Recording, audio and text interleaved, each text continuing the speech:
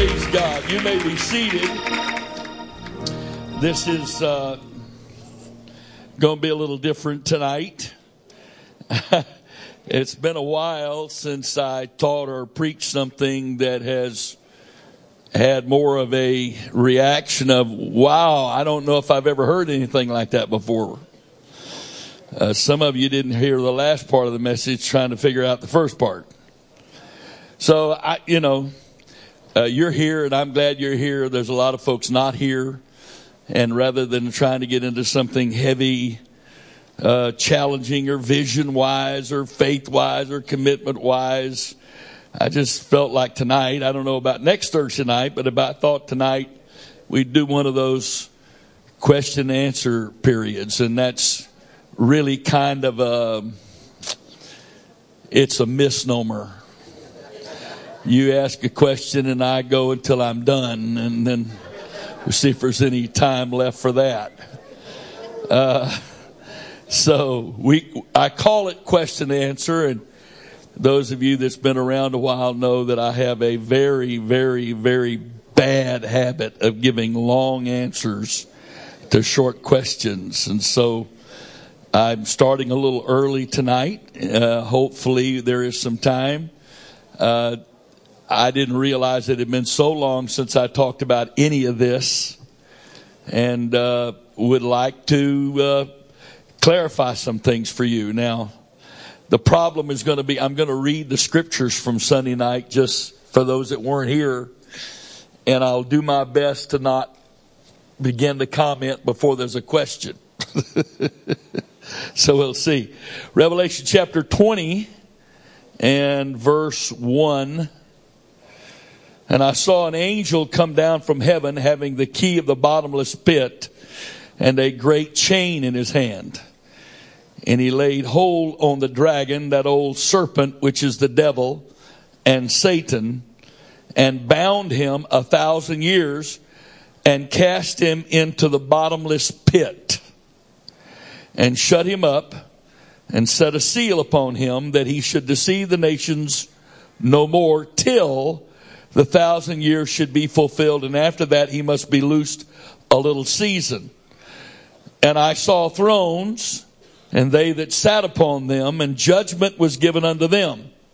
And I saw the souls of them that were beheaded for the witness of Jesus, and for the word of God, and which had not worshipped the beast, neither his image, neither had received his mark upon their foreheads or in their hands, and they lived and reigned with Christ 1,000 years.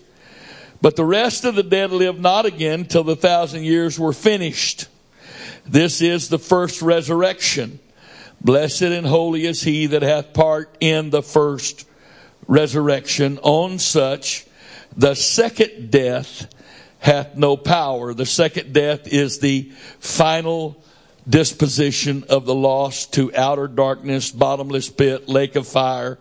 All three of those are descriptive terms of the same place. The Greek word for hell, what we normally call hell, is Hades. And the Greek word for that final disposition of the souls of the unrighteous dead is Gehenna. Gehenna.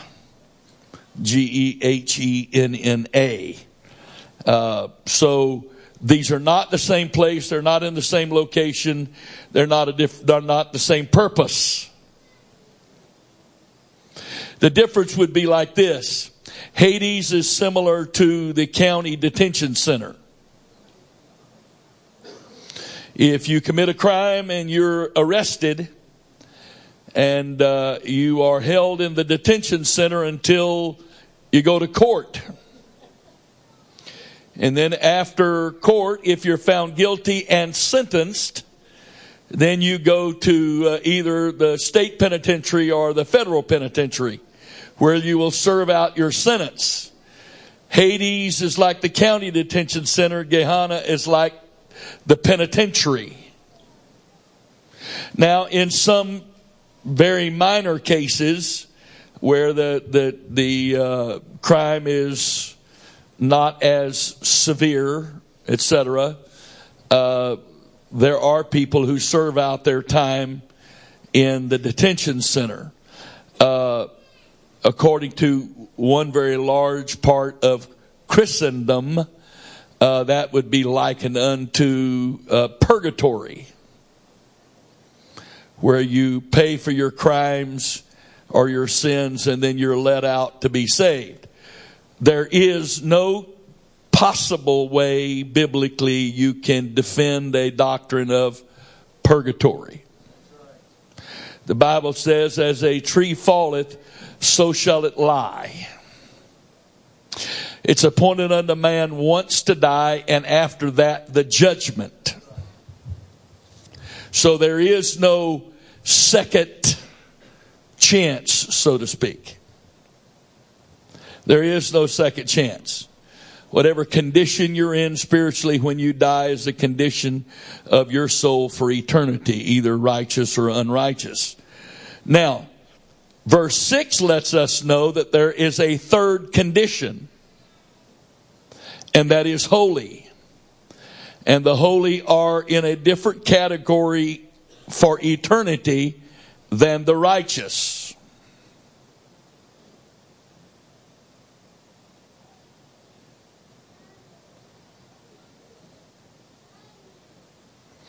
And here I am.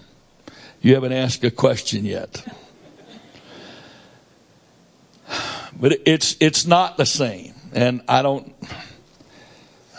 wanted to answer questions, but we'll see. Verse 7 says, and notice again, verse 6, blessed and holy is he that hath part in the first resurrection. On such the second death hath no power, but they shall be priests of God and of Christ, and shall reign with him 1,000 years. There was another place. Yeah, I'll read that. Okay. Verse 7, and when the 1,000 years are expired, Satan shall be loosed out of his prison, which is Hades. The bottomless, not the bottomless pit. It's called the bottomless pit. And he shall go out to deceive the nations which are in the four quarters of the earth, Gog and Magog, to gather them together to battle, the number of whom is as the sand of the sea. And they went up on the breadth of the earth and compassed the camp of the saints about, and the beloved city. The beloved city here is the earthly Jerusalem. And fire came down from God out of heaven and devoured them. And the devil that deceived them was cast into the lake of fire and brimstone, where the beast, who's also called in other places the Antichrist, and the false prophet are. These two are humans. The beast or the Antichrist and the false prophet are humans that we read about in the earlier verses of earlier chapters of the book of Revelation. And they were the two most directly involved humans with the Antichrist and his attempt to set up a one world government. There is a biblical principle that God has allowed and Satan has stupidly followed for thousands of years. God always allows the devil to attempt to set up the false before God brings the true. Always. And so the 7-year period will contain the adversary's effort to forestall or prevent the millennial reign of Christ by the Antichrist fulfilling the role of Christ in the millennial reign, by the Antichrist setting up a one world government during that period of time and ruling the world as the savior of the world, the false savior of the world. And this is Antichrist or the beast. And these two humans are the first two humans cast into Gehenna. And they are cast into Gehenna at the coming of the Lord Jesus Christ. All other humans will await the great white throne judgment, which I'll read about in a moment. So, the number of these deceived humans who come against the Lord and his followers are as the sand of the sea. Verse 9, and they went up on the breadth of the earth and compassed the saints of the camp of the saints about and the beloved city. And fire came down from God out of heaven and devoured them.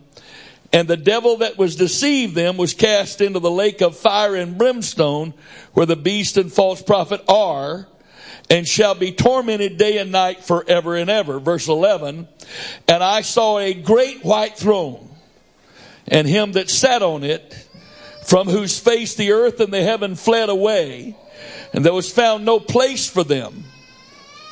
And I saw the dead, small and great, stand before God, and the books were opened, and another book. Now notice that. And the books were opened, books plural, and another book.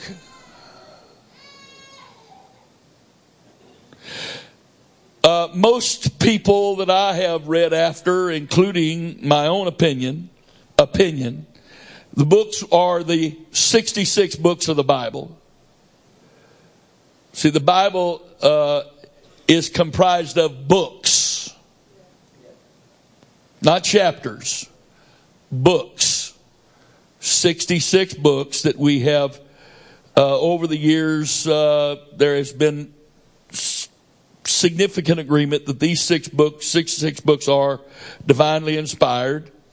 And it is the Word of God, or what is contained in these books, that is going to be the rule of judgment, the rule of law of judgment that will determine people's eternal destination.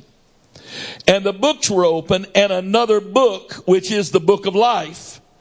And the dead were judged out of those things which were written in the books, plural, according to their works. And the sea gave up the dead which were in it, and death and hell delivered up the dead which were in them, and they were judged every man according to their works. And death and hell were cast into the lake of fire. This is the second death. The final ultimate punishment of all of the lost is called the second death. But death in this context does not mean cessation of existence. It means to be completely cut off from any knowledge or fellowship with God. God is life. When you're completely and forever cut off from God, that's death. That's why the Bible calls us dead in sins, in trespasses and sins. Before we were saved, we were dead in sins because our sins and our iniquities separated us from God, Isaiah says.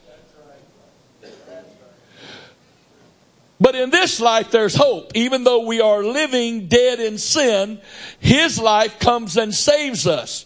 But in the second death, there will never again be another chance. That is permanent. Forever and ever and ever and ever. No second chance. So again, verse 13 it says, or verse 12 says that they were judged out of those things which are written in the books. And verse 15 says, and whosoever was not found written in the book of life was cast into the lake of fire. Now the question that many of us have is, will we face that? No, we will not. Why? Because the church is going to go through the first judgment that will ever be done. I am one of those rare individuals that I believe I can prove biblically that at the rapture of the church, every person that's ever been baptized in Jesus' name and or received the Holy Ghost, regardless of whether you live for God, you will be raptured. No backslider from the church will be given a second chance in the 7 years of tribulation. I believe that with everything in me.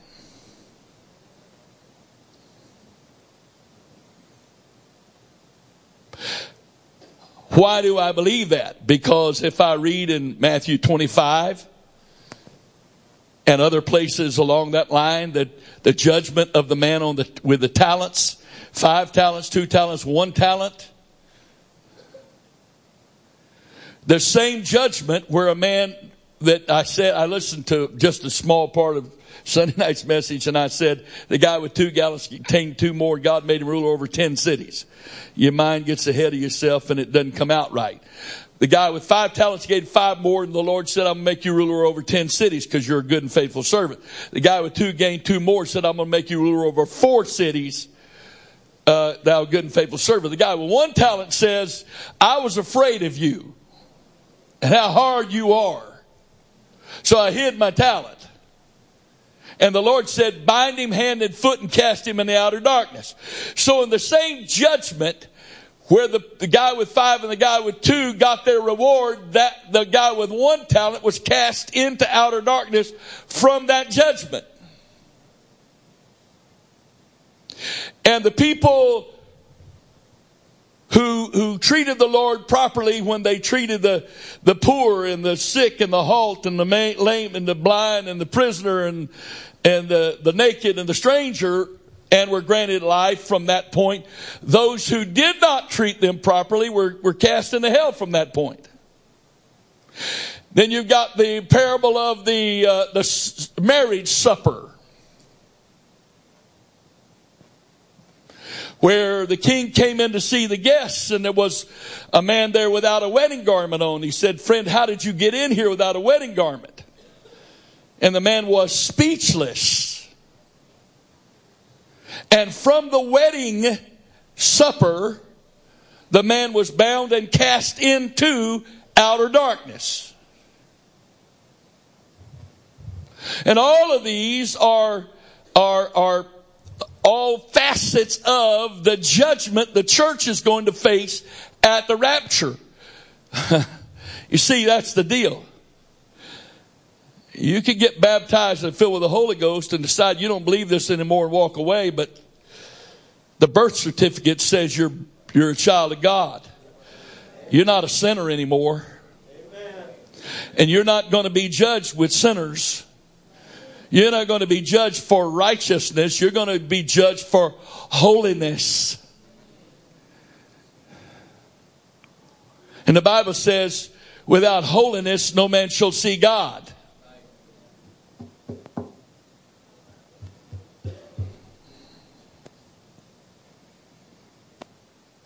So consequently, there is a complete difference between the church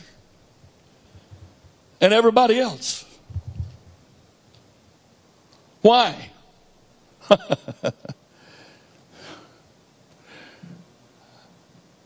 There's a lot of ladies in this room, and if you're my sister in the Lord, I love you.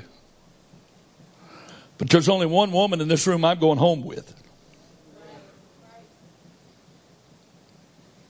And she's my wife.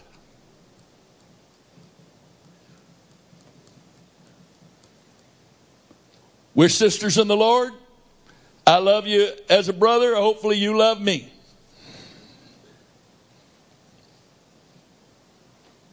But I'm only married to one. And my relationship with the one I'm married to is different than my relationship with everybody else. And it's exactly the same way with God, because He's the one that designed all this.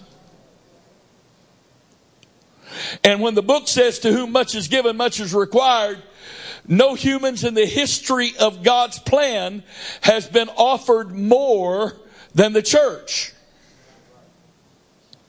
So because much is offered us,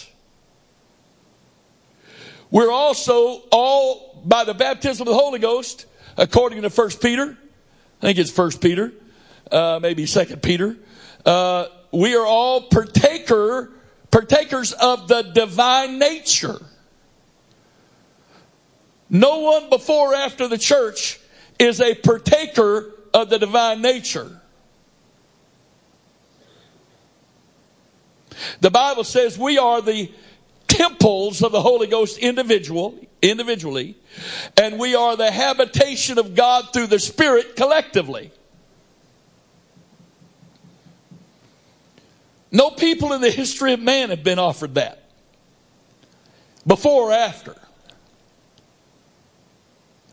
And according to 2 Thessalonians and other places also, 1 Corinthians 15, when we die or are raptured, either one, and resurrected from death or raptured, and one of my favorite places to read in funerals, especially at the graveside, is 1 Thessalonians 4, I think it is, that we should not be ignorant, that we should not sorrow as others which have no hope. Because that are alive and remain won't prevent them that are asleep or dead. They're going to be resurrected and we're going to meet them. Those of us who are alive are going to be raptured from life. They're going to be resurrected and raptured from death, and we will meet them. Those who are dead at that moment, those that were dead at that moment, and those of us alive at that moment are going to be joined together with him in the clouds. That's not a very long trip, is it? In a moment, a twinkling of an eye. And the reason is because we're going to be given bodies just like his. He could eat, he could drink, but he did not have flesh and blood. He had flesh and bone. And with that body, he could be here one second, and over here he could be a different place another second.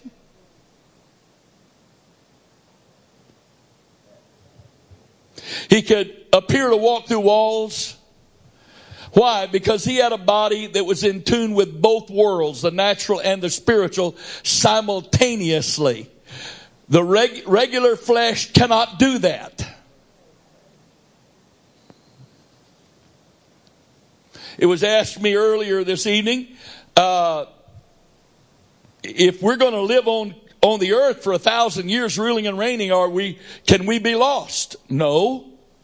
Because if you're raptured, either resurrected from death and raptured, or quickened from your living, one moment you're here breathing and the next moment you're going in the air, whichever way that is, at that moment you will be changed instantaneously.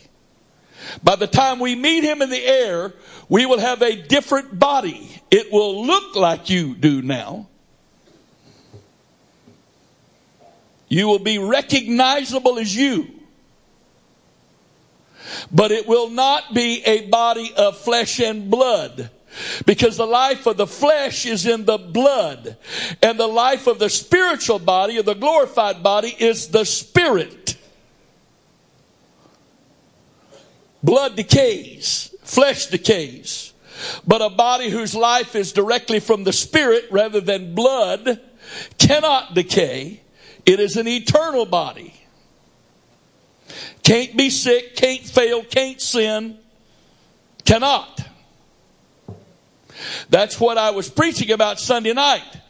Is that during that 1,000 years when we're ruling and reigning with Christ on the earth, the church, in our glorified bodies, we're going to be the preachers and we're going to be the government, kings and priests. Ruling and reigning in the earth with Christ as God God manifested in the flesh in his glorified body, ruling the world from the city of Jerusalem, literally. Now I know for some of you this stuff is far out there.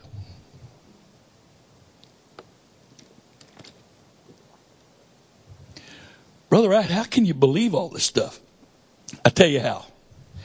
The same one that wrote this stuff wrote all that stuff that's already come to pass. Okay? So I've got two perspectives. I've got personal experience of what God has done for me personally from his book, and I've learned to trust the book because of what's happened to me personally. So I know the book is true in how it applies to me personally. And I look at the past and I see that everything God said in the past, he has done and done exactly like he said. So from history and personal experience, I then can conclude that what he said is coming is going to happen. Like he said it. Can my mind comprehend it? Well, to a very limited degree.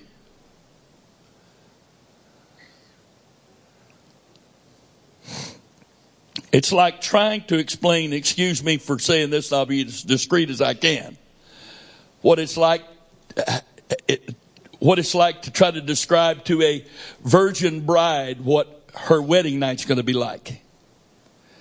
Impossible. You can give her all the biology lesson you want. There's no way she can conceive of it. Or explaining to a lady who is married that has just found out she's pregnant what her life is about to be like for the next 7 to 8 months, and then what she's going to go through. Read all you want to read. Listen to all the personal testimony somebody else has. But let me tell you something, friend. Having lived with a lady that's been pregnant 3 times, there is no way in this world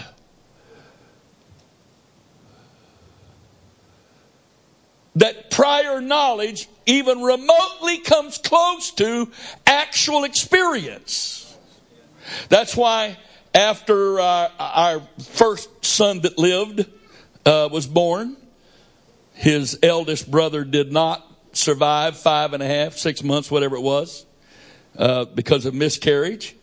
But after watching his mother go through all of what she went through to birth him, I have made the statement many, many times. I can understand a woman having one child. She didn't know. But how in the world a woman could be willing and even want to have the second one? You know, I forget the name of the drug. What's that stuff they give you so you don't remember surgery and all that stuff? Yeah, okay. Yeah, they gave that stuff to me, okay? And I'm laying on the table, and they have a problem ventilating me, right? That stuff was already supposed to be in my body. But I remember the anesthesiologist going, oops, because he stuck the tube in and hit the back of my throat, had to pull it out, put it in. He had to do that about 3 or 4 times. I remember. The other thing I remember that I wasn't supposed to remember was the very first time I had surgery. And when they pulled the tube out in the recovery room, my esophagus spasmed. And I couldn't breathe. And they had to force the tube back down in my throat and then convince me to calm down because I could breathe again. I wasn't supposed to be able to remember any of that. I've been having some dental work done, and I've been going to this dentist. He puts you to sleep. The dental work is wonderful when you go to sleep before they do anything, before they even do the shots in your mouth, and you wake up and it's all over with. Well, this last time, a couple of weeks ago, they told me, I thought they were putting me under. But what they told me was they were giving me this stuff so I wouldn't remember. And I'm thinking, oh God, this is not good because that stuff doesn't really work too well on me. And of course he told me, he said, we talked to you during all this time when you're under anesthesia and you respond and all that, but you just don't remember it. Really? Well, they must have done something a little different this last time because they were taking molds and impressions of my teeth so that they could create the crown And the girl couldn't get it out. I had my jaw stretched. She's up in there pulling. I thought she was going to pull every tooth in my head out. But I wasn't supposed to remember. Now, the Lord must have some powerful stuff for a woman that's been through one birth to forget about all that sorrow and want to have another child.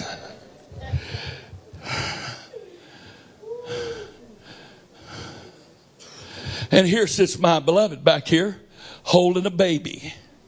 Ever since I married her at 17, you could almost always find a baby in her arms. I never could understand it. How in the world she wanted to have more than one child. I couldn't understand it. But there was this big hole opened up after David was born. She wanted another baby, and it took forever. It just seemed like forever.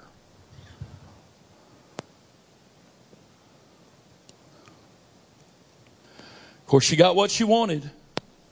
First time with him, she didn't even have to wear any maternity clothes till she was 8 months. That's truth. I got pictures. With Joel, she was wearing maternity clothes after 3 weeks, I think.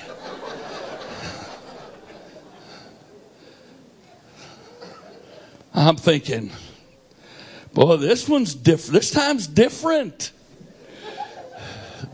That's got to be really, really uncomfortable.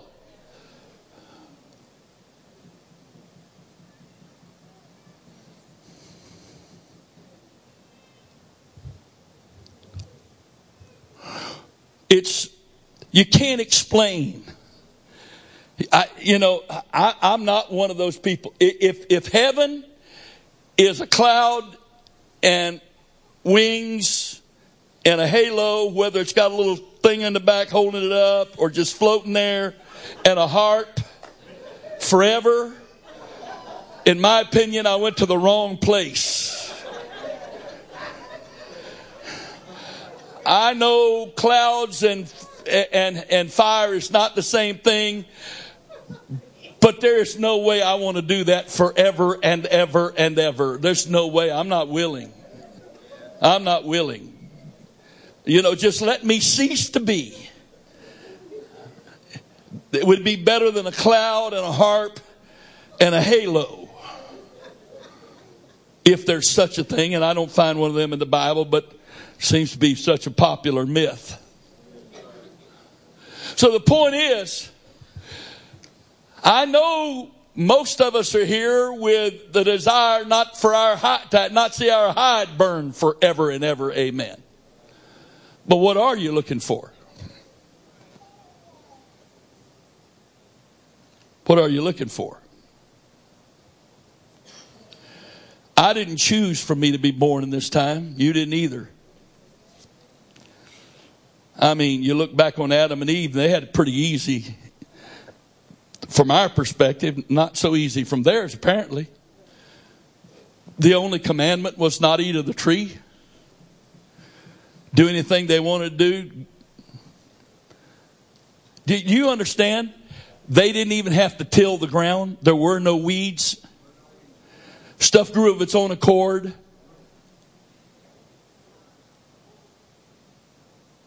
That was part of the curse, you see. Man now had to earn his bread by the sweat of his brow. That meant before the curse, he didn't. And he fellowshiped with God every day in the cool of the garden. He knew everything that man could know about God at that time.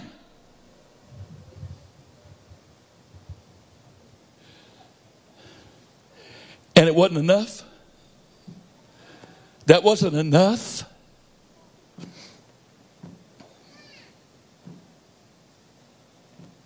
Now, I realize there's some even sitting here that don't believe in dispensations, and that's fine. I never made an issue out of all that. But I got the microphone, and this is what's being taught here.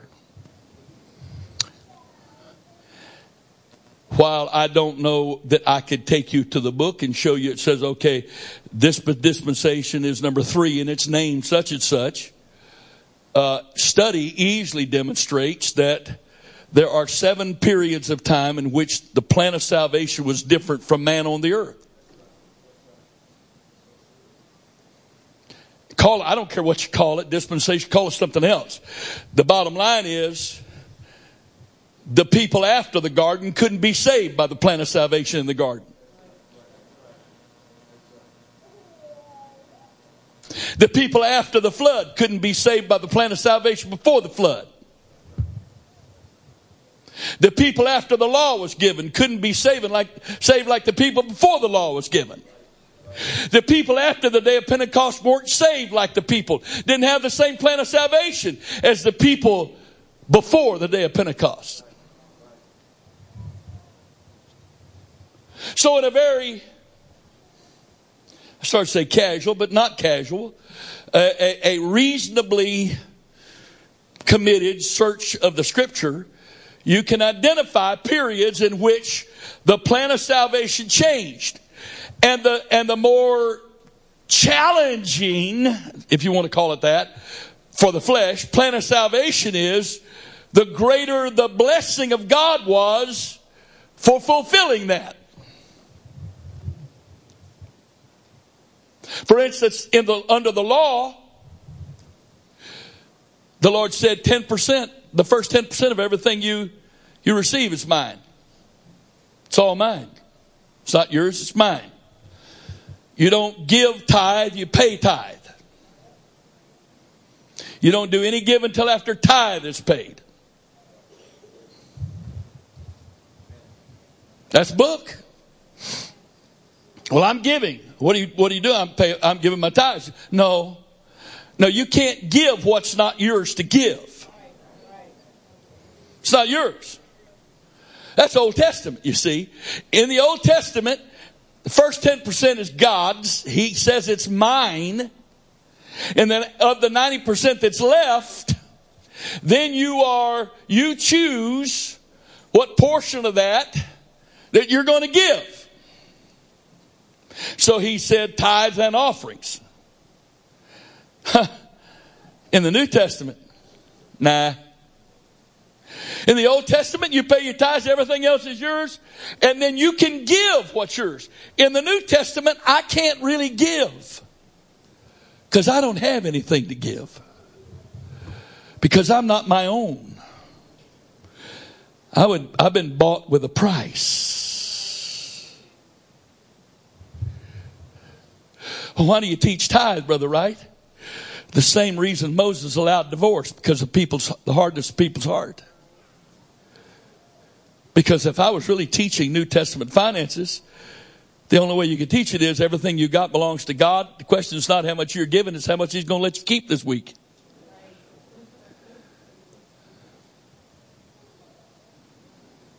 Why don't you teach that? Well, because I don't like to hear the echo of my voice in an empty room.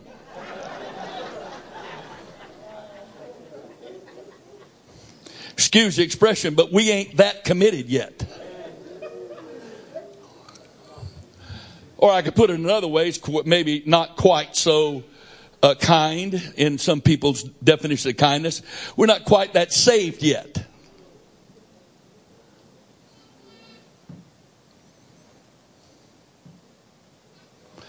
I'm not trying to be unkind, just I'm telling you what the book says. Well, the bottom line is this, though. See, the Bible says the church is the bride of Christ. If Christ is the King of kings and the Lord of lords and the God of all gods, who's his wife?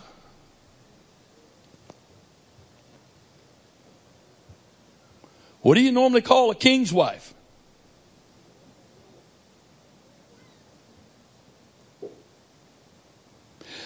And he said, to whom much is given, much is required.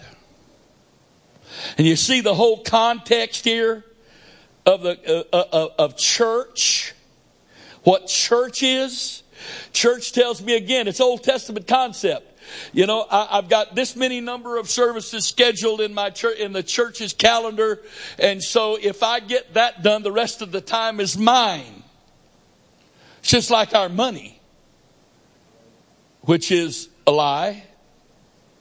I'm not my own. If I'm not my own, then the money that I have isn't mine. The resources I have the time I have is not mine. But we're not there yet either, are we?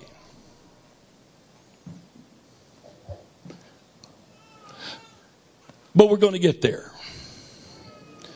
You may not realize it, but we are going to get there. We're going to get there because the Lord is going to allow things to get bad enough that the options are you get there or you completely abandon this and join up with the world. But again, the problem is when the rapture takes place, you're not going to be left here so you can choose to be beheaded once you realize you missed the rapture.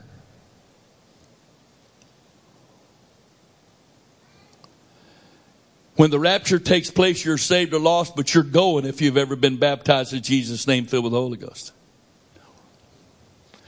There are people in this room, young men in this room, that I've had a father relationship with. Not just pastor, not just bishop, but father relationship. There are men out there that look at me more as a father than they do a minister. But the bottom line is this. I'm only father to two.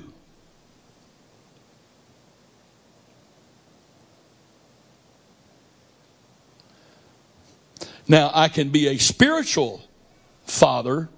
Paul said you have many instructors in Christ, you have not many fathers. So from that context, I guess I could be that. But the point again is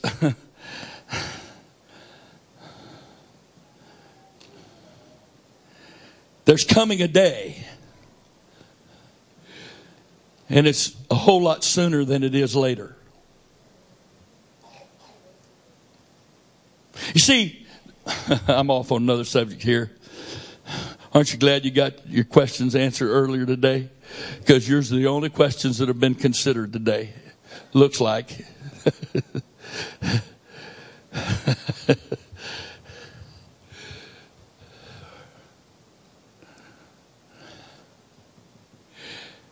When I was 25 and 30 and preached this, I was branded as some kind of weirdo that I would, and the opinion was hopefully I would grow out of it. And now I'm less than 2 months shy of being 71. And I haven't outgrown it yet.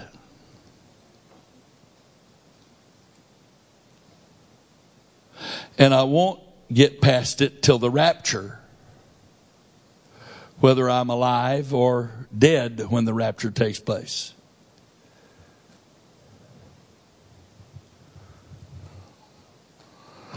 First spiritual experience I ever had was a dream. I was 5 years old. My dad was away in the Korean War, and I've got a brother 2.5 years younger than me, and my mother let us sleep in the bed with her. And I had, brother, your bottled water spill there, or somebody says. That's indoor, outdoor carpet. It won't hurt it. It's fine. And I had a dream. And the church that we were going to, it was the front of the church was on the sidewalk. The sidewalk was about 8 feet wide, and there was a street, maybe 10 feet wide. So the front of the church building, you walked out of the front of the church, you were on the sidewalk, and 10 feet away was the street. And in this dream at 5 years old, I was on the sidewalk, and I saw this. And the rapture took place. And I wasn't in the dream. I wasn't a part of the dream. I was an observer of the dream. And there were people in that church that went up in the rapture. And there were other people in that church that stayed on the sidewalk. And it was such a vivid dream, I woke my mother up. And I told her what I had just dreamed. And I named the people that stayed, and I named the people that left in the rapture. And now all these years later, while I'm not anybody's judge, from the perspective of the book, it appears as though that dream was 100% accurate from what knowledge I have of the condition those people died in. That was 66 years ago. The second spiritual experience I ever had was during that same period of time. And the church we were going to had old wooden theater style seats in it. And my brother, being younger, he had the quilt pallet. If you don't know what a pallet is, boy, you are young. Oh, you're way young. But my mother would bring a couple of quilts to church, or a quilt to church. She'd fold it up, lay it on the floor. And my brother, being the baby, he got to lay on the floor on the pallet. Me, I had to curl myself around in that seat.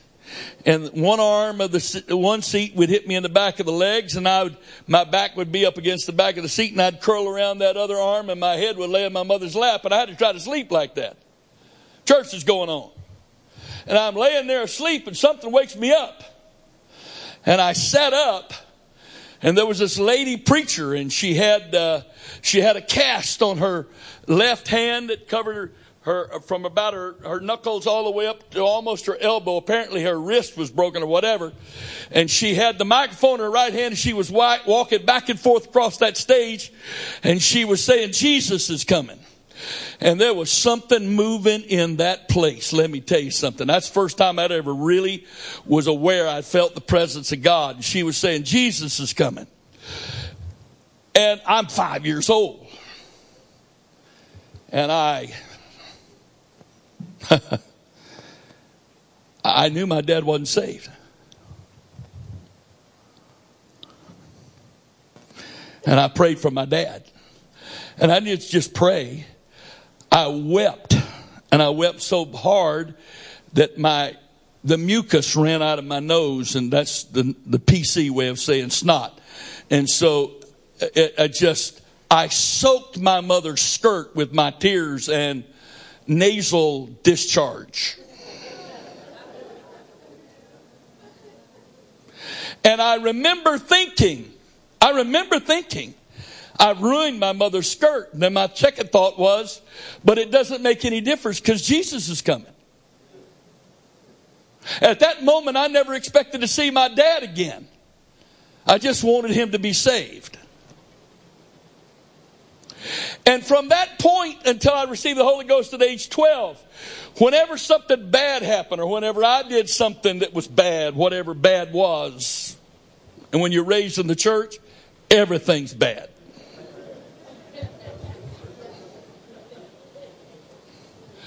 I would pray. And I would pray until I saw the vision. And I saw that same vision every time. I would see myself rising up off the earth. And when I did, great peace would come on me. And I knew I was okay. Once I received the Holy Ghost, I never had that vision again. I didn't need to have it again. So you see, the Lord has dealt with me about this subject ever since I was little. This is not theology to me. This is real life. This is what I've lived my whole life for.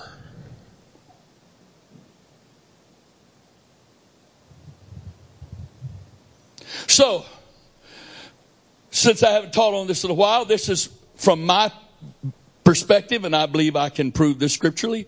Others have a different doctrine, and they believe they can prove it scripturally. So be it. But again, I got the microphone.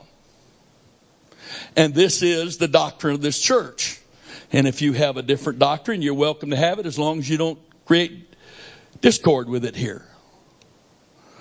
I believe that the next thing that's to happen according to biblical prophecy is God fulfill the oath he made to Abraham,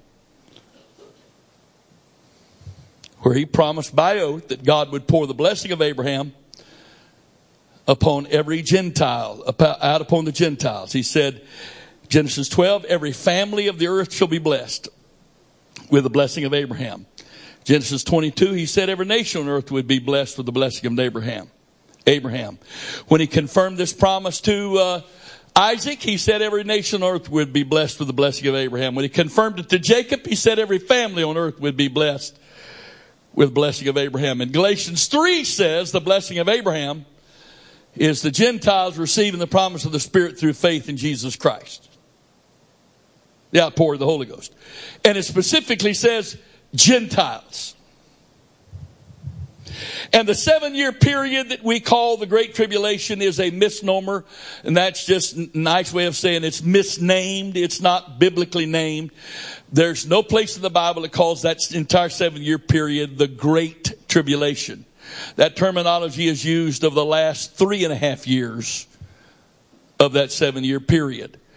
Biblically, the two names that are most biblically used to connect or to identify that 7-year period is, first of all, the time of Jacob's trouble. And the second one is what's called Daniel's 70th week.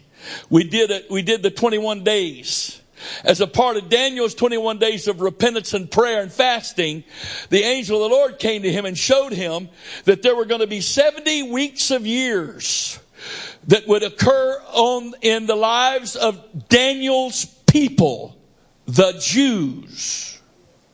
70 weeks of years for God to finish his work in reaching Israel. That's 490 years. And he said, at the end of the 69th week, the Messiah would be cut off. There would be some kind of parenthetical time frame. And then the 70th week, or the 70th week of 7 years, each day representing a year. That 70th week, God would turn, after this parenthetical pause that Daniel wasn't told how long it was going to be, that God would turn back to the Jews. So the cutting off or the ending of the 69th week was Messiah the Prince being cut off, crucified. And then Daniel's 70th week.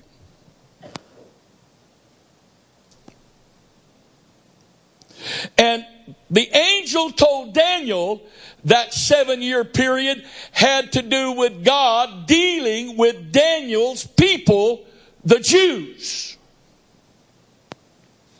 And that's exactly what's going to happen. The scripture talks about a period of time when the time of the Gentiles would be fulfilled. If the blessing of Abraham is God pouring the Spirit of the blessing of Abraham is God pouring the Spirit of God out on the Gentiles, when God is through and given every Gentile the opportunity chance he can, Jews can receive the Holy Ghost in that period of time because God will give it to them just as much as Gentiles. But he is not dealing with the nation of Israel as a nation or as a people during this church age. So when God is through with fulfilling the promise of Abraham, that he swore with an oath he was going to do against his own deity. Now you can play church if you want to. You'd be satisfied coming to church, having really great church services and really great programs if you want to. If that's okay with you, if that's acceptable to you, that's your problem. But that's not what we're doing here. We're here to be a part of God's fulfillment of his promises and his oath to Abraham and Abraham's seed. And according to Galatians 3 and Romans 4, we are Abraham's seed by faith. For as many as have been baptized into Christ have put on Christ, and we are Abraham's seed by faith because we are in Christ, and Christ is the seed of Abraham.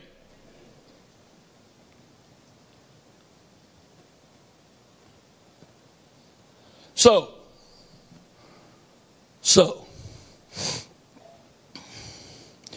when the time of the Gentiles is fulfilled, now I know there are people that don't agree with this, and so be it. That's between you and God. But from all of my study on the Greek words used in 2 Thessalonians chapter 2 that talks about the Antichrist not being revealed until he that letteth is taken out of the way. In fact, I'll read that if you'll go with me, please, to 2 Thessalonians chapter 2. I'm going to read this. I'm going to read from verse 1. I'll just read a little bit so you can see this. Now we beseech you, brethren, by the coming of the Lord Jesus Christ and by our gathering unto him. Notice two different things. The coming of the Lord Jesus Christ and our gathering unto him. That's not the same event. They're 7 years apart. That ye be not soon shaken in mind and be troubled, neither by spirit, nor by word, nor by letter as from us, as the day of Christ's hand. Let no man deceive you by any means. For that day shall not come, except there come a falling away first. That was what we call the dark ages. And that man of sin be revealed, the son of perdition, who opposeth and exalteth himself above all that is called God and is worshipped, so that he as God sitteth in the temple of God, showing himself that he is God. Remember ye not that when I was yet with you, I told you these things. And now you know what withholdeth. Greek word withholdeth there is K-A-T-E-C-H-O. And it means to hold down, hold fast. It means to hold back, detain, or retain. To restrain, hinder. Now, ye know that what withholdeth, that he might be revealed in his time. Something is holding back the revelation of the Antichrist. Next verse. For the mystery of iniquity doth already work. Only he who now letteth will let until he be taken out of the way. Now, the word letteth there is the Greek word K-A-T-E-C-H-O. The exact same word translated withholdeth in the previous verse, which means to hold back, to detain, to restrain, to hinder. It's not the devil holding back the devil. It's not the devil restraining the devil. Somebody or something is holding the devil back from doing what he's wanted to do forever, and that is rule the world.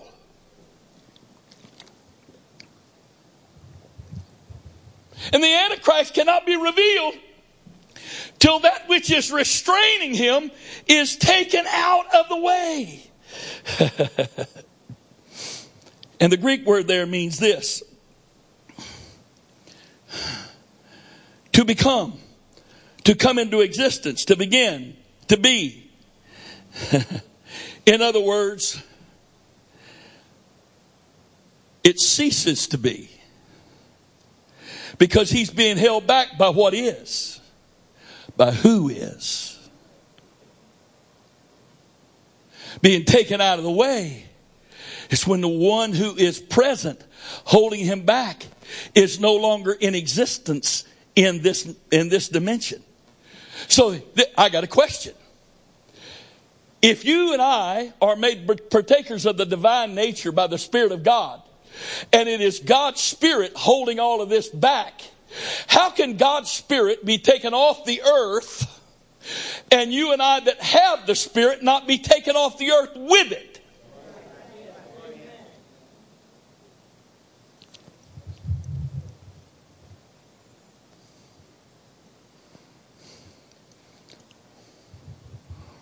Can't be. I'm sorry. Cannot be. Another question. Get your concordance out. Count the number of times the word church is used in Revelation chapter 1, chapter 2, chapter 3. And then tell me how many chapters you've got to go before the word church is used again.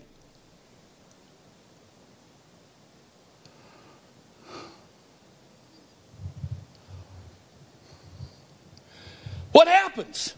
I think the word church is used in Revelation 1, 2, and 3 about 21 times. And all of a sudden, it's not used on the earth again? for essentially the entire rest of the book of Revelation?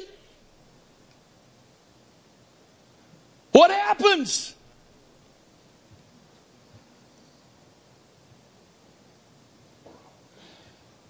Now, if you believe there are coincidences in this book, I don't know who your God is.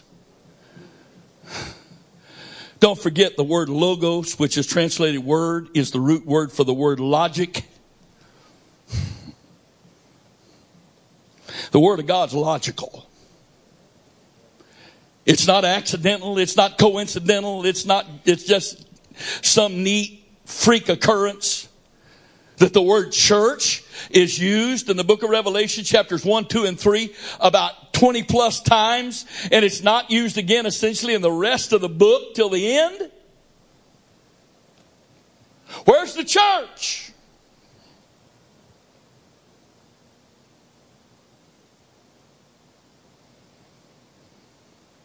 I don't believe it's on the earth. There's a catching away and then there's a second coming.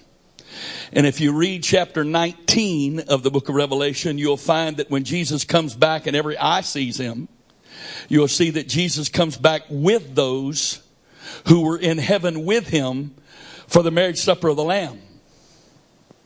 Now, I'm going to throw this thought out here. This is kind of off the this is out there, okay? If that's the same as our culture, and the marriage supper of the Lamb is the wedding, that means all of us are illegitimate. Because our mama, the church, isn't married to the Father yet.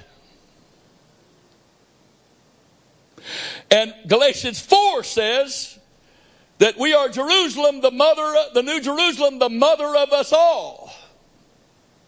So if we are born again as children of God, and the marriage hasn't taken place yet, then we're all illegitimate children. So the marriage supper that's going to take place after the rapture can't be what we would call a marriage.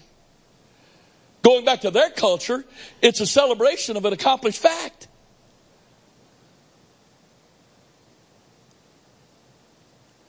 Hello? Some of y'all hadn't thought of that, had you? Now, either we're not children of God spiritually, either we're not sons of God, or if we are born again sons of God, and our mother's not already married to her husband, then we're illegitimate children.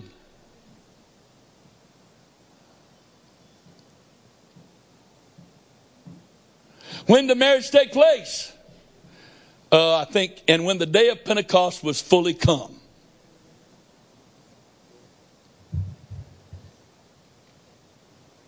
Because, hear this please.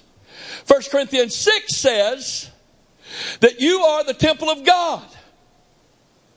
And that it's wrong to join the temple of God with harlots. Now, I think I can keep this discreet enough that those that are young enough to not know what a harlot is, and some of you will be asked when you get home. Probably. We have a pretty good idea what happens with a man that hires a harlot. And the Lord said, your bodies are the temple of the Holy Ghost, and they shouldn't be joined to a harlot. I think it's 4 verses later he says, but he that is joined to the Lord is one spirit. Same Greek words translated by the same English word in that verse as 4 or 5 verses before when it says we're not supposed to be joined to a harlot. So what happened? The Lord's Spirit, who is our groom, the bride, comes into our spirit, which is the bride, the female, and we become one. Now, unless he believes in premarital sex, we must be married.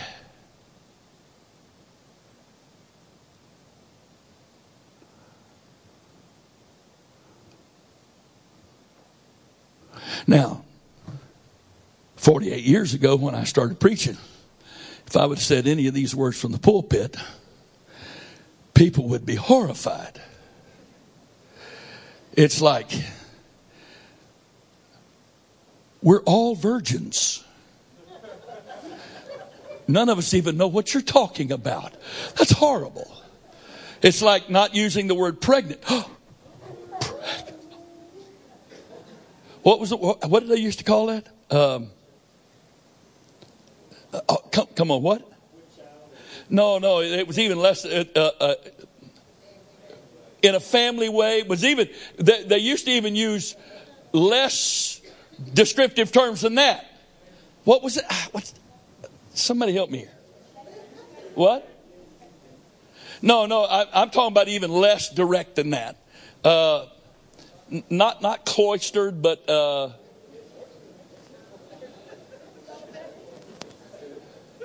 anyway. The point being, and I think you got the point, and that is the point that we're the bride of Christ already. We're not waiting for a marriage. The marriage supper celebrates a wedding that's already taken place.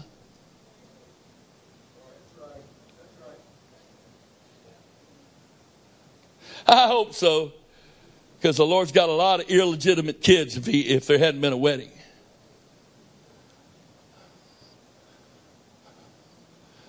And let me tell you something. I don't mean this terribly, and I realize in our day and time there are more children who are illegitimate than there's ever been before, in our culture at least. And I'm not talking about you naturally. God bless you. The Lord loves you. You're not one bit better or worse than the rest of us. But spiritually, the illegitimate child does not have an inheritance. It's only the child of the wife. It says it in the book, that gets an inheritance from the Lord.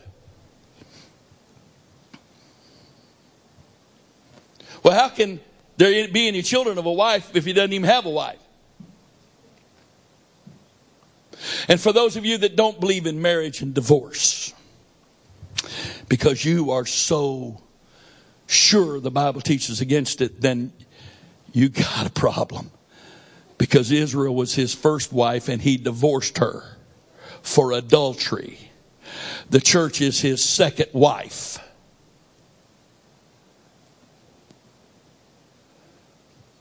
Oh yeah.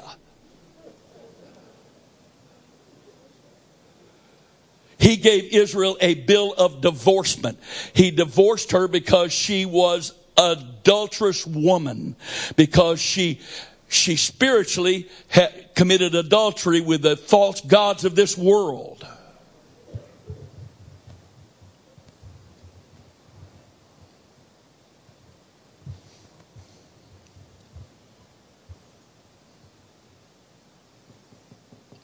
Well, the book's pretty clear about the fact that you can't, if you're divorced on grounds other than adultery, you're not supposed to remarry.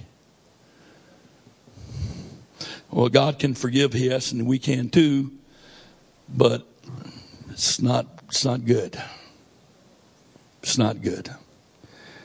But if you're divorced on the grounds of adultery, and I don't mean legally, because that's very hard to prove anymore, but there is proof that your spiritual oversight acknowledges you have a right to remarry. You don't have to remarry, but you have a right to. So here we are. Okay? The Lord's made this promise. This is what's happening right now. I don't know how long that period is going to go, but I know this. I've looked at the word in the Hebrew for family, every way I know to look at it. And something's going to happen that every single bloodline that has living members to it in the entire world is going to have somebody receive the baptism of the Holy Ghost. And every nation. Now, when the Lord prophesied all this, he did. Poor old God, he didn't know there was going to be over 200 something nations in our world today. Right? He couldn't have known that, right?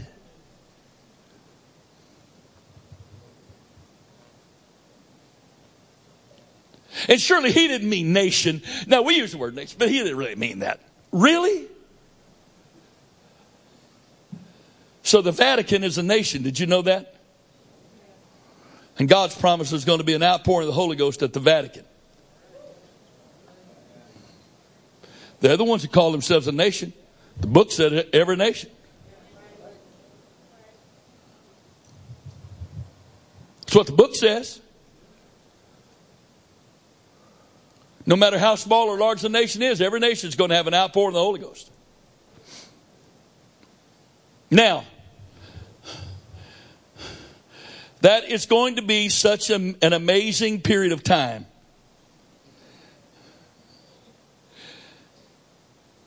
That if the Lord doesn't take us out of here, we're not going to be saved. Not because it's going to be so bad, because it's going to be so good. And flesh is not going to be able to abide in that glory without being tempted to take glory that doesn't belong to us. Put Romans 9:28 on the screen, please.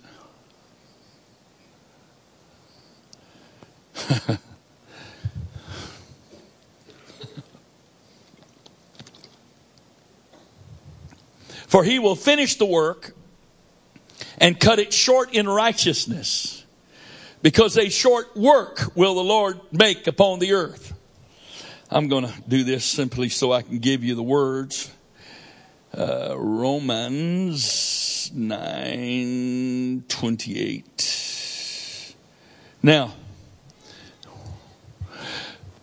you see the word W-R-K? In both places where the word work is, it is not the normal Greek word for work, which is ergon, E-R-G-O-N, my Southern American pronunciation of that Greek word, which I have no clue what it's really supposed to sound like. Ergon, E-R-G-O-N. The Greek word there is logos, not work.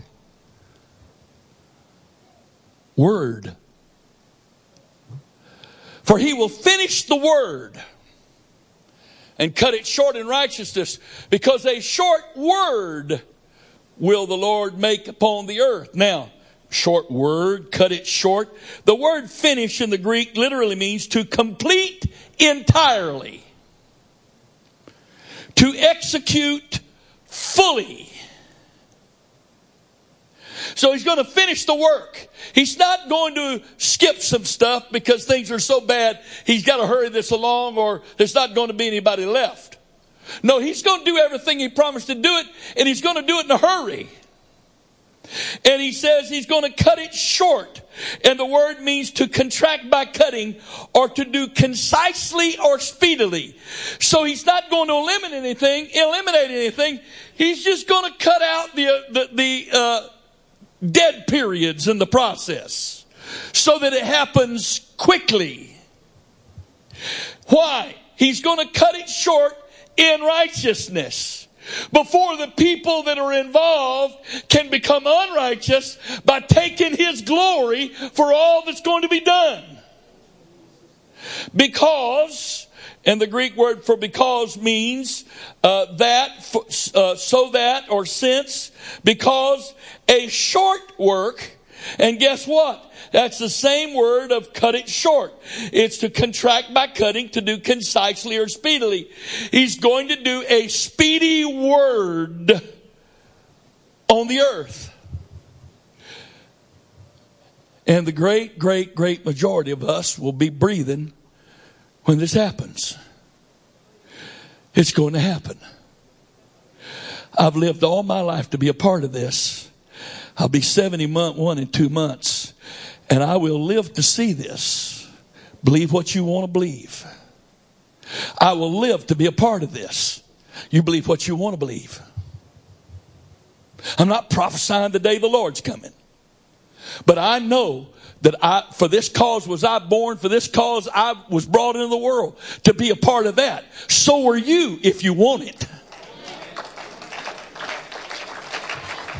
This is what I was created to do and be, to be a part of this.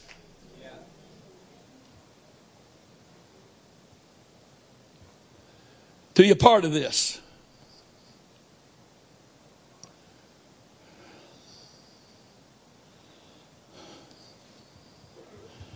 I read today or yesterday that there's a bill that's going to be brought back up into Congress reinforcing the First Amendment, making it clear that a person cannot be forced to violate their sincerely held religious conviction and accommodating people whose lifestyle is different than theirs.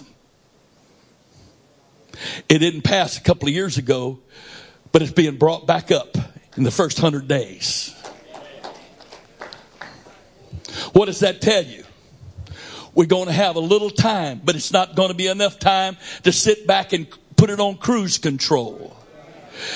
We're going to have to look and see and be prepared and give ourselves to be a part of this while there's going to be an opportunity to preach and teach. So, the Lord's coming back for a bride the first time. It's not a rescue mission. It's a groom coming for his bride. And he's taking her to heaven with him. And in the process of taking his bride with him, he's taken his spirit, the means or the manifestation of himself in which he has infilled the hearts and lives of men. That manifestation will cease on the earth. God fills all space. He can't go anywhere. So therefore, he's going to take his resistance to all of this and those he lives inside of, who he told to resist the devil. He told us the gates of hell shall not prevail against the church. He's taken us out of the way. And we're going to be in heaven. From Revelation chapter 4, verse 1. I believe that with everything in me. See, here's the problem. In Revelation 4 and 5, there's a group of people called the 24 elders. The word elder there is presbyterios, and it was never used in regards to humans ever anywhere in the Bible. These are not angels. These are humans. And where do we find these 24 humans, or this number 24 that's representative of this group? We find them in heaven, sitting in the presence of Jesus on thrones around his throne with crowns on their heads. Now, it is a very simple study to see what God promised the church. He promised the church that they would sit in his presence, rule and reign with him, that they would be given crowns, and the Greek word there is Stephanos, which is victor's crown, not diademia, a crown of royalty. Because only Christ has a crown of royalty. He's the king. But we're going to be given victor's crowns. We're going to be sitting in his presence. We're going to be ruling and reigning with him. And who are we? The last part of chapter 5 says this. We're going to sing a song to the Lamb that you're worthy because you've redeemed us. Past tense. Hast redeemed us. It's an accomplished fact. You have redeemed us out of every kindred, tongue, people, and nation. And hast made us, past tense, an accomplished fact, to be kings and priests, and we shall, future tense, shall rule and reign with you on the earth. These promises were only made to one group of people. To sit in his presence on thrones, to wear victor's crowns, and to be kings and priests. Those promises were only made to the church. And if that's not the church, who is it? And show me where the church is, because there's no other group of people in all of the Bible who are ever depicted as sitting in his presence with crowns on their heads and who are kings and priests ruling and reigning with him. And that group of 24, we know the number is figurative because They said, you've redeemed us out of every kindred, tongue, people, and nation. And we know that there are more than 24 of every one of those categories. So it's a figurative number. And I won't get into what I think that may be, because it's really not even an issue tonight.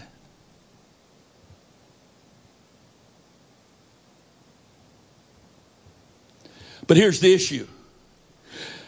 That group of elders, whoever those people are already in heaven when the Lamb takes the book and opens the first seal in Revelation 6:1. They're not on the earth, they're in heaven.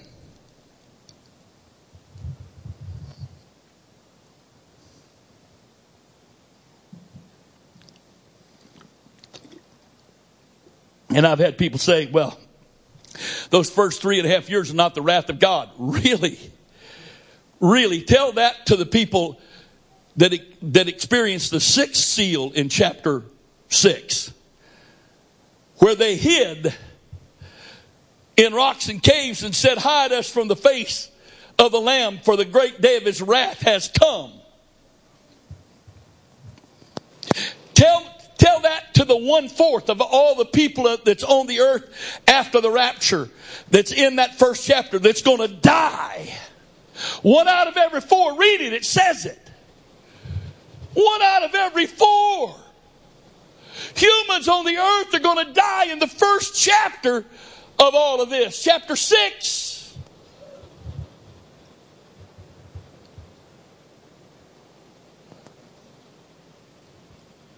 And then we go to chapter 7, and we see this group. A group that no man can number. The Bible says they're saved or redeemed out of great tribulation.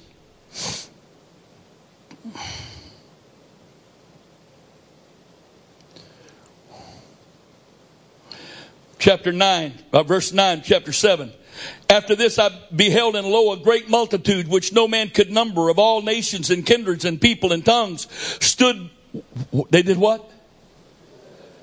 Oh, they weren't sitting then, were they? They were standing. Where? Not around the throne, but before the throne. And before the Lamb, clothed in white robes. And they didn't have crowns. What did they have? Palms. And if you go back from this point toward the front of the Bible, you know the next place you'll find a group of people with palms in their hands? All of those that gathered the day that Jesus rode into Jerusalem on the back of a donkey, saying, the King of the Jews. Hail, the King of the Jews.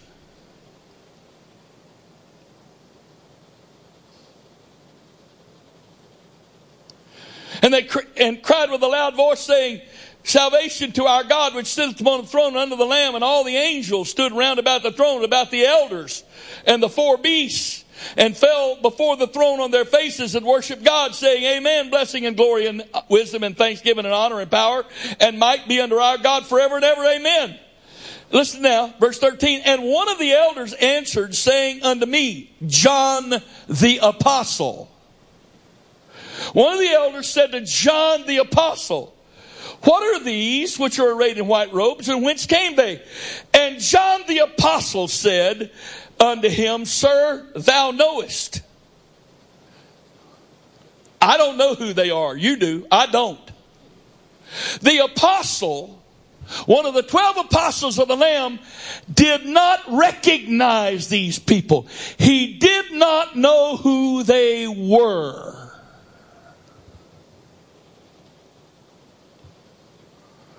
And he said to me, these are they which came out of great tribulation, and have washed their robes and made them white in the blood of the Lamb. Therefore they are, where? Before the throne of God. And what do? Serve him. That's not ruling and reigning with him. And serve him day and night, and he that sitteth on the throne shall dwell among them. So, the church is promised to sit with him in his throne. These folks are standing. The church is promised crowns. These folks had palms. The church is promised to rule and reign with him. These folks are serving him.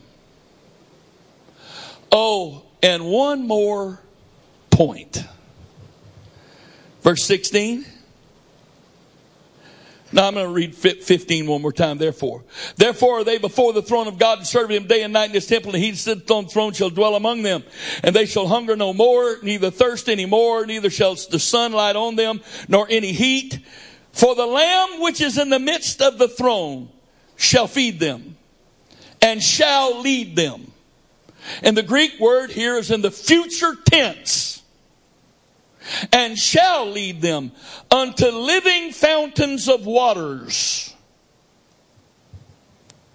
Now the Greek word here translated fountain is the same word that's used, translated well, in John chapter 4 verse 14. Whoever drinks of the water that I shall give him shall thirst again. Whoever drinks of the water, this water, or the water that I shall give him, shall never thirst again, because it shall be in him a well of water springing up unto everlasting life. The word translated well, that was speaking of the baptism of the Holy Ghost, which was going to be a well indwelling in us, that was springing up unto everlasting life, is the same Greek word translated fountain here. So these people went to heaven without the Holy Ghost. They didn't get to drink of the fountains of living water till they got to heaven. So here your problem is, apostolic. Your problem, apostolic, is this. If you believe the church is on earth during that 7-year period, then you believe there's two plans of salvation on earth at the same time. You believe there are two plans of salvation on the earth. Take your choice, whichever one you want.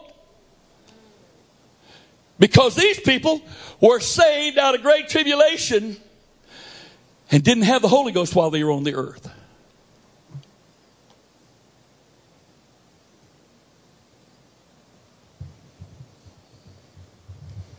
So, time-wise,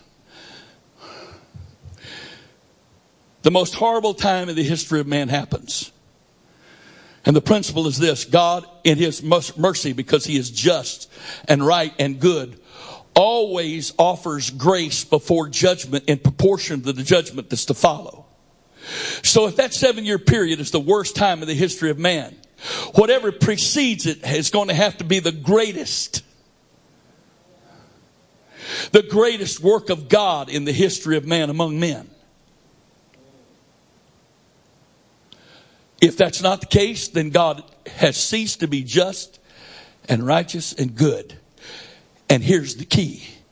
You've been chosen by God to be born and live in that time. But to whom much is given, much will be required.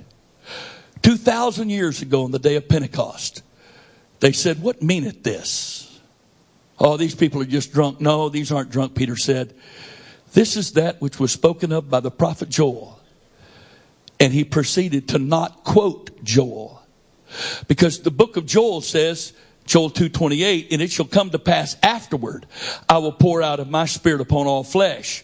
Joel prophesied Pentecost. But after the outpouring of the Holy Ghost on Pentecost, when Peter was quoting Joel, the Holy Ghost changed the words. "It shall come to pass in the last days, saith God, I will pour out of my spirit upon all flesh." And hear me right now. There is no linguistic scholar of Hebrew and Greek that has ever attempted to make the words in Joel 2:28 afterward to be even remotely close to the Greek words translated "in the last days." So Peter was saying, what Joel prophesied that's just happened this morning is what God is going to do in the last days.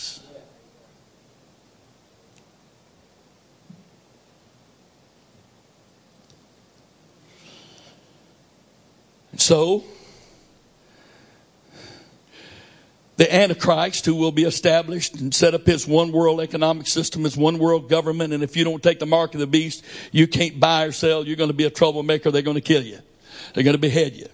That's the plan of salvation in that 7-year period. And we know that from the verse we read earlier tonight, and that's Revelation chapter 20 and verse 4. There was two groups, those that were sitting on the thrones and those that were beheaded.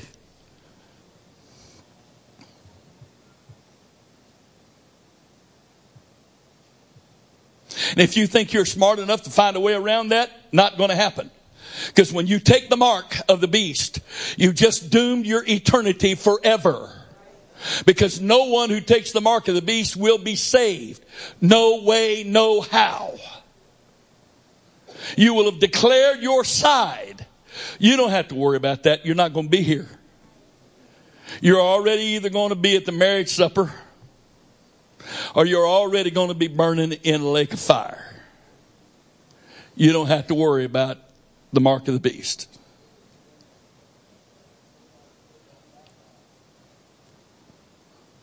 So don't sweat the mark of the beast and all that stuff. Don't sweat it. I've made the statement, if they're going to offer me a chip so I don't have to carry around a wallet, bring it on. That's the mark of the beast. You can't have a mark of the beast without a beast.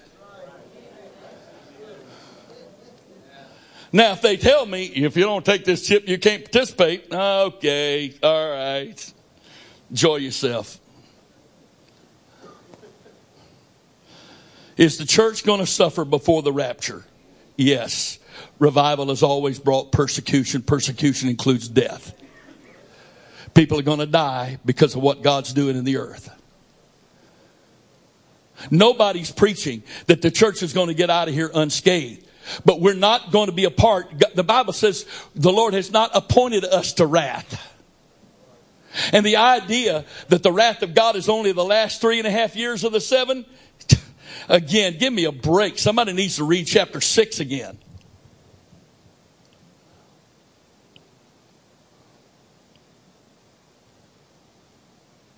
So, what's going to happen is the Antichrist is going to try to finish off Hitler's work and eliminate Jews once and for all. And there's going to be a 200 million man army that's going to come against Israel and going to camp in the valley of Megiddo. And the second coming, according to the last part of Revelation 19, is going to be Christ coming back with his army. And that's not angel army. We're going to come back from heaven and wipe out those people in the valley of Megiddo. The Bible says that valley is approximately 200 miles long and 10 miles wide. And the blood in that valley, there's going to be so much blood flow, it's going to come up in depth to the horse's bridle. That, my friend, is the battle of Armageddon. And the second coming of the church with Christ to the earth will be a rescue mission for the Jewish nation. That will also be the beginning of the millennial kingdom. At that second coming, the Lord will set up his kingdom on the earth, and he will fulfill the prophecy that he, as the son of David in the flesh, will sit on the throne of David in Jerusalem and rule the world for 1,000 years. And since I've laid all this foundation tonight, might as well finish it off next week and talk about the millennial kingdom, which I didn't get to tonight. The bottom line is this.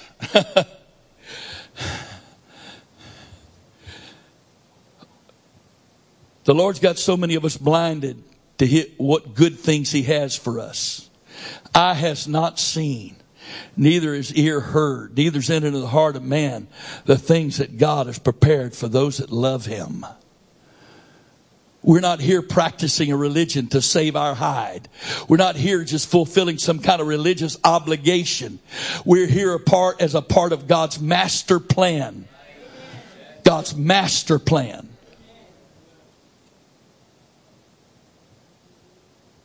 That's what we're doing here.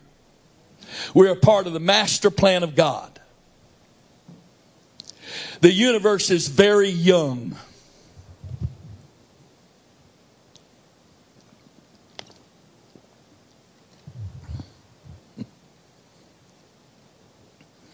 The universe is very young.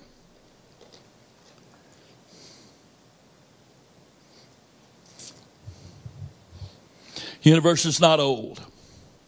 Not in God. It's very young. And this is still the very beginning of God's plan for eternity. If the Lord spent this much time and effort designing a temporal world he was going to destroy, designing bodies, human bodies that are the most complex system of systems anywhere in existence in the universe. Man in all of his brilliance hasn't even remotely come close to creating something as sophisticated as the human body. David said, I am fearfully and wonderfully made. If God, the Father, the creator of all of this, went to such lengths to create in such unimaginable sophistication that which is temporary, which is going to be destroyed, tell me please what he's put into creating eternity. Tell me please. People say, well, time is about to be no more. Really? So there's going to be a point where we all are stuck in one spot. We can't move. Because you see, this is a function of time. This is a function of time. The only way there can be no more time is I can't move. If I'm going to live forever, there's got to be time. Because without time, I can't move. I'm stuck in one spot. I'm a statue. Forever. Just go ahead and eliminate me. Don't stick me like that. No. When the book says time will be no more, it's not talking about the clock or time as what we call time. It's talking about opportunity to be saved will be no more. Because hear me, please. Oh, please hear me.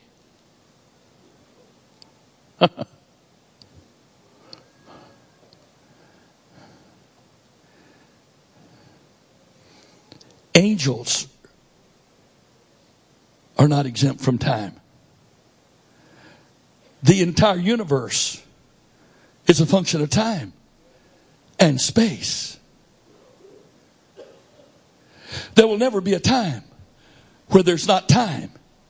Because if there's ever a time where there's not time, then there will be a time when there won't be us. There won't be anything else but God. We'd have to go all the way back to where there's God and nothing else to get to a place where there's no time.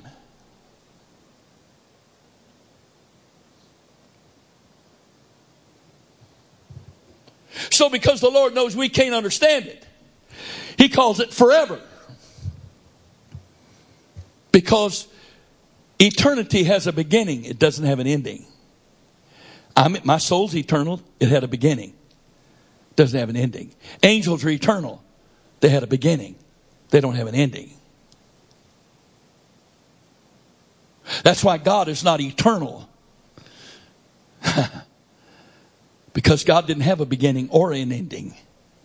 That's why He had to become Logos. And the Logos is the part of God that can relate to time and space. Because the I am God cannot directly relate to time and space. That's why the word infinite doesn't describe the eternal God. The I am God. Because the definition of infinite is every place and every time present at the same time. And when you define God by time and space, even if it means he's at every time simultaneously, at every place simultaneously, you still defined him by time and space. So you can't be talking about the I am God, because all of it is in him. So who are you talking about? The Logos, the expression of the I am God into time and space, the one who brought about time and space. The one who became flesh at some point, sometime in Mary's womb. The Logos was made flesh and dwelt among us. Folks, our focus here is not church. It's not church services. It's not survival. If your whole focus is just trying to stay saved another day,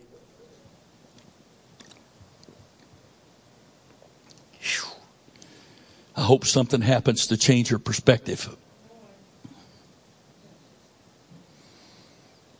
Because it's like trying to lose weight another day. I don't care how long, how successful you are with that. There will be a day that Thanksgiving comes along and you'll blow it. Or in this case, Christmas dinner. And so what do? Well, this is a free day. This is the day I can give I give myself over to everything I want to eat. And I'm going to start again on Monday. How does that work for you? For me, Monday doesn't usually come. I stay with Sunday after I've experienced Sunday again. Well, I know this is what you weren't expecting this tonight. You weren't expecting last Sunday night. I wasn't either. And I wasn't expecting this tonight. But next Thursday night, we'll for those that are here, we will talk about, the Lord willing, we will talk about the millennial kingdom. That's a very important thing because you're going to be very involved in that. Praise God. Father, we thank you. We ask that you would go with us, that we would go with you, that your spirit, your love, your grace, your mercy, your peace would be upon us, that we might receive from you, that we might give back to you and please you in Jesus' name. In the name of the Lord Jesus Christ. God bless you. Have a great Christmas. Please listen to the Holy Ghost. Make sure if you think, well, I wonder if so-and-so's got someplace to go. Don't say, oh, I'm sure they do. That's the Lord talking to you. Call them. Say, hey, you want to come to dinner?